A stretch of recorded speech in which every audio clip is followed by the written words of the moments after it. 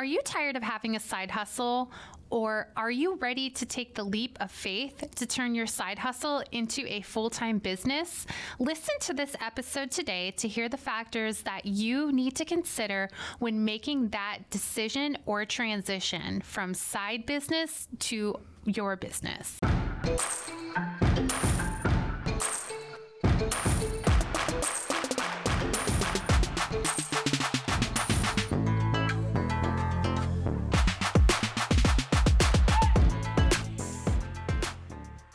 Lady bosses, are you working even after putting the kids to bed but still not getting results? Are you tired of spending money on ads that aren't getting engagement? Do you feel burdened that you aren't fulfilling your purpose in life because you are so consumed with work?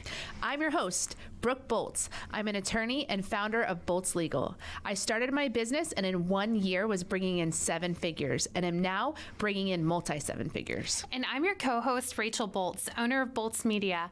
I've helped many businesses build their online presence and increase their revenue through digital marketing. Want to hear how we did it? We are here to help you achieve your goals personally, professionally, and spiritually. So kick off your high heels, sit back, and let's ignite that passion. We're Miss Biz, where we're putting the Miss in biz. Let's get biz done.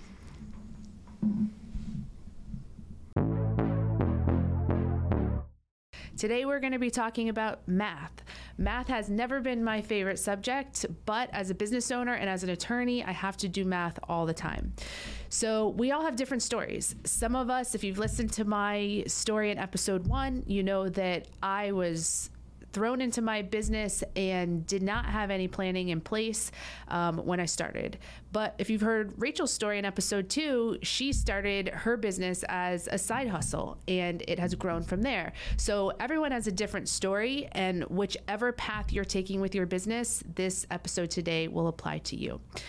This is going to be a nuts and bolts on how to calculate how much you need to bring in to make ends meet, and how much you need to be bringing in order to take that leap of faith and either start your business or start it full time. So first, big disclaimer, I am not an accountant, and I am giving some hypothetical numbers today to help us in our hypothetical calculations, but any and everything that I say today should be reviewed by an accountant before you rely on it. Just wanted to put that out there because this is to help us make a plan for a business model. They're hypothetical numbers. They may or may not be right. Most of it's based on my Google search. So don't rely on these figures at all. Talk to an accountant. But here's also the tax stuff that I'll be talking about is based on an S corporation. That's what my business is. That's what I think a lot of people are when they first start out, as an S corporation. So that's the hypothetical that I'm using. So if you are currently a salaried employee, I looked up on Google what is the median salary in the United States, and it said it was $69,000. So for purposes of our calculations today, we'll round that up to $70,000, just assuming that that's your salary for purposes of this demonstration. So if you are earning a $70,000 a year salary, you divide that by 12 months, which equals $5,833 a month. We'll round it up to $6,000 a month. So as a $6,000 a month earner, you aren't actually bringing that money home because, of course, you have to pay taxes and Medicare and Social Security that come out of that. So at $70,000, you're in the 22% bracket, according to my Google search. Again, not an accountant. And Medicare and Medicaid, according to Google, take 7.65% of your earnings as well. So that's a total payout of 0.2965% of your salary that goes to the federal government. So doing the math on that $6,000 you bring in as a salaried earner times 0.2965 means you are paying $1,779 in taxes, Medicare, and Social Security, and which then means you would be bringing home $4,221 per month as a salaried earner. So let me take a breath because that's a lot of math. I'm going to round that number to 4,000 and summarize quickly is that as a $70,000 a year earner, you bring in $6,000 a month rounded out, but you're actually bringing home after deductions about $4,000 a month. Okay, hopefully we're all on the same page. So now you know what you are living on, about $4,000 a month, so that you can take that number to try to do the math to figure out as your own business, how much do you need to bring in to be able to make ends meet and pay your bills. So we're going to do a couple of examples. As a business owner, your wages aren't taxed the same way. When you're a salary employee, the full $70,000 that you earn is taxed. But as a business owner, you get to subtract those expenses of the business first. And also, if you have other deductions, personal deductions such as home office or mortgage, interest rates you pay, student loan interest, other things like that that can be reduced from your the business income as an S corporation, then the net of that is what gets taxed. So for our hypothetical example, again, not an accountant, we'll take the $6,000 and we'll assume that you have $2,000 a month in expenses for the business, and then $1,000 a month in deductions, personal type deductions, which would yield $3,000 a month of taxable income. So if you have $3,000 a month of taxable income, you're now, according to Google search, going to be in a lower tax bracket, which is taxed at 12%. So you're in the 12% tax bracket, plus you still have Medicare and Medicaid. So it would be 0.1965 is what you would multiply by the 3,000 to figure out what your tax implications would be. So using this hypothetical still, $589.50 would be what your taxes would be on a $6,000 gross revenue minus $2,000 of expenses minus $1,000 of deductions and minus $589.50 of taxes. Your net take home would be $3,410.50. Okay, so let's now compare that. And if you're listening to the audio version of the podcast, you might want to check out the video because Rachel has been very kind to write out these figures for me on a whiteboard as I am describing them, because it's probably hard to follow along and visualize these numbers just on the audio version. So now we can compare. If you bring in $6,000 a month with your business, and you have those $2,000 of expenses, $1,000 in deductions minus taxes, you're netting $3,400 a month.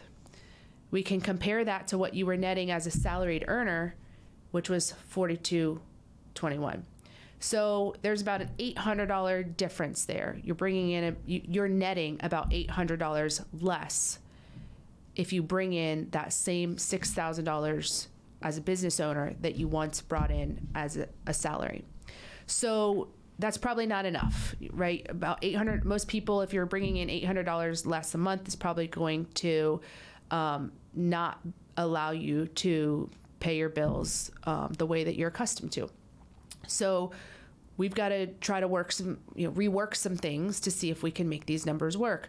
So we'll do now a third example, and you could probably erase the $2,000 expense example. You don't want to be whack. We will cut you some slack. We got you. You just want to make a big stack. Ballin'. Listen to our biz hack. Google reviews are a great way to build trust with potential customers and improve your digital visibility. But did you know that receiving too many in a short period of time can be a bad thing? Receiving an excessive number of reviews in a short time frame might trigger a review flag and result in removal of your reviews. It is recommended that you receive no more than 7 reviews per day. And we're going to now do a second example, assuming your expenses are $1,000 a month. So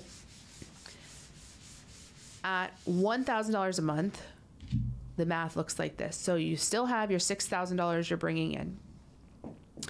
But instead of $2,000 in expenses, we're going to try to find a way to reduce those expenses to $1,000 a month. Then we're going to still assume you have $1,000 of deductions for a $4,000 a month taxable income. So if you got $4,000 taxable income, we're back now in the 22% bracket according to my Google search, which is going to equal $1,180 in taxes that you will owe. So if you take the $5,000 that you've brought in after your $1,000 worth of expenses, and you subtract your taxes that you pay out, that equals $3,820 net. So now we've closed the gap a little bit. Instead of the $4,200 net, now you're at $3,800 net. We've got about a $400 difference. So maybe that's workable. It's pretty close. Maybe it's not. If it's not, you'll have to keep working these numbers until you can make them work for you. Maybe $6,000 a month is not enough. Maybe you need to bring in $6,500 or $7,000 a month to make these numbers work. But at least now you kind of have a calculation that you can perform to figure out exactly how much do I need to bring in each month to net the same amount or more as what I'm accustomed to bringing in as a salary so that I can still pay the bills. Okay, so now let's talk about an example of a profession and figure out how do we bring in that $6,000 a month? How many clients do we need to do that? So I took just a hypothetical profession of a photographer. If I'm a photographer, I have to first figure out how much do I earn on average per job. And I used $500 per job. I use that because it allows for easy math, but also that kind of seemed like a reasonable amount that a photographer would earn. Perhaps if they're doing certain types of jobs, it would be higher or lower, but you just want to look at what the average is going to be per job. So if you are bringing in $500 per job on average as a photographer, then you would need 12 jobs a month to bring in your $6,000 gross revenue. Now, if you are someone who has jumped in headfirst to starting a business, then that's what you're going to need to bring in to make that math work that we talked about before. But if you're someone who's starting as a photographer on the side, then you won't be necessarily doing 12 jobs a month, especially in the beginning. So when is it the right time to transition from part-time to full-time? And my recommendation is if you can get to the place where you are doing half of the amount of jobs per month that you would need to. So for using the photographer example, 6 jobs a month. If you're doing 6 jobs a month at $500 on average a job, that's $3,000 a month gross. That's about half of where you need to be. If you can do that part-time on the side, then it's reasonable to assume that once you are no longer obligated to your full-time 40-hour-a-week day job, that you could pretty easily make up the difference to go from 6 jobs a month to 12 jobs a month, and perhaps even more. So that's my recommendation.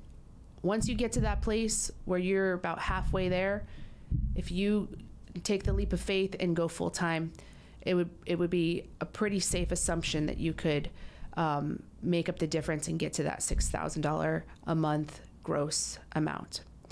Now, a couple of other factors to consider in this math. I use the $1,000 a month deductions mostly because it allows for easy math.